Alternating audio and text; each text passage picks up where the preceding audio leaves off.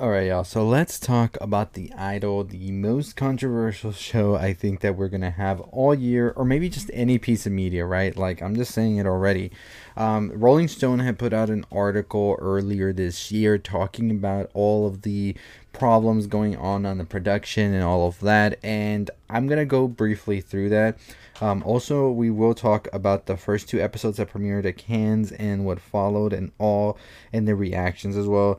So definitely gonna be a whole like maybe 8 to 10 minutes just talking about that. So if you wanna get into that, make sure you got yourself a snack, get yourself a drink, and we're gonna go through all of this. Make sure you're following us everywhere else. Culture Elixir, that's our name. We are here to talk and discuss all the things you love in pop culture and anything you're interested as well about it, from music, TV shows, video games, and movies. But let's get right into what happens in those first two episodes. So a little rundown before we get into the first two episodes. Let's talk about the whole timeline of this. So The Idol got announced a couple of years ago. We had Amy Simons come in as the showrunner, and we had The Weeknd, who was credited as creator, writer, producer, whatever. All right.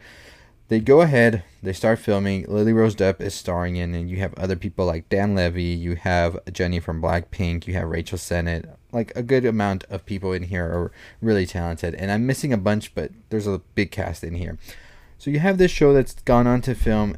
According to them, almost 75% of itself had been filmed. Then comes the problems when they say this is not the show we wanted, according to The Weeknd. And then they have Amy Simons exit, and we have Sam Levinson come in. This is where the production people start to say, this is not the show we signed up for. This is not what we wanted to do, because Sam Levinson came in and changed it completely from what Amy Simons had, which was a show that was more depicting a female taking her power back from the industry, her sexuality, all of that. And now you have a show that's more male fantasy, weird, like sexual driven, and it just gets into some very weird stuff. That was what the report from Rolling Stone said.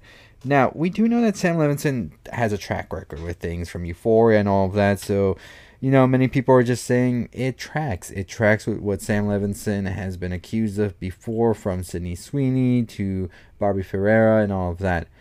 Now, we jump ahead to Cannes, where we're going to have a premiere that happens, and we have Avo Tesfaye, we have Sam Levinson and Lily Rose Depp at the red carpet, ready to see this, and then they click play. At 10:30 p.m. on Monday in France, we see the first two episodes of The Idol. Of course, we don't.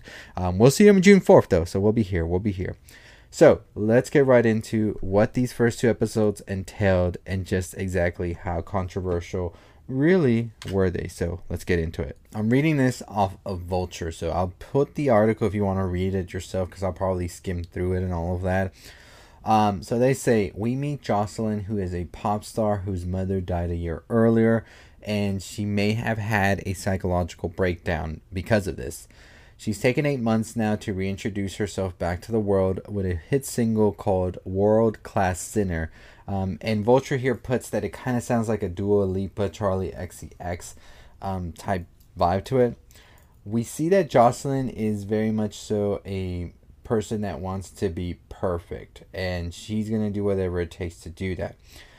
We see that her managers and all of this, whatever, also are trying to pretty much push her in that direction to be better, all of this.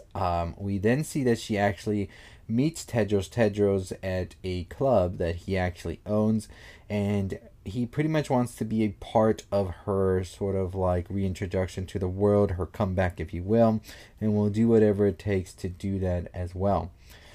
So then we also find out that he's kind of like a cult leader as well for other artists, and they all seem to be like controlled emotionally and financially by Tedros. There is no really clear answer about who he is, in fact, or everything about him, but it seems that everybody gets a weird vibe from him, except for Jocelyn, of course, and there might be more to him that we don't know just yet from these first two episodes that I feel will start to be unraveled as we get deeper and deeper into this whole web of this Tedros.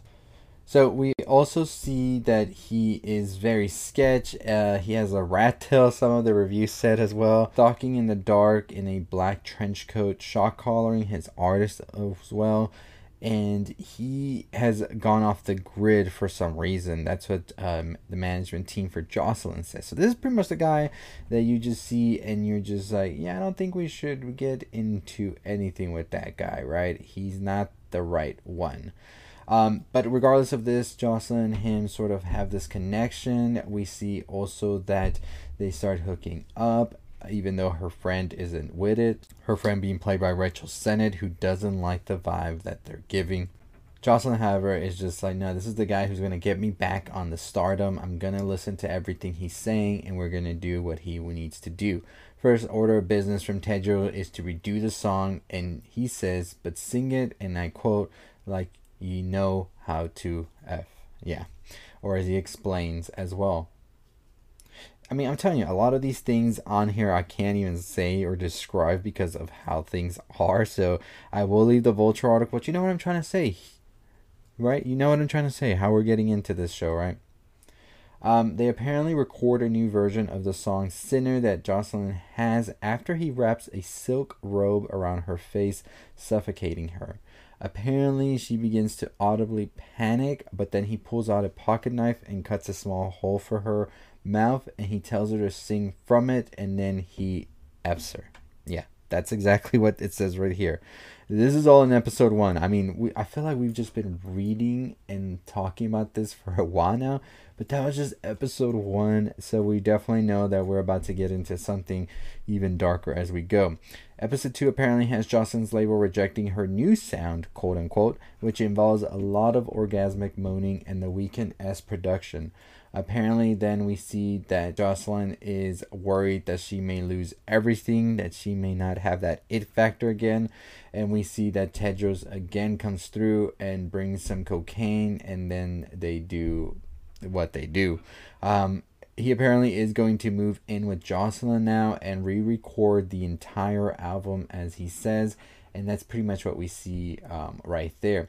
So they're saying that there is a lot of Sam Levinson look here, from the cinematography, heavy eye makeup, but of course also the sexual scenes and all of that are amped up just as he does.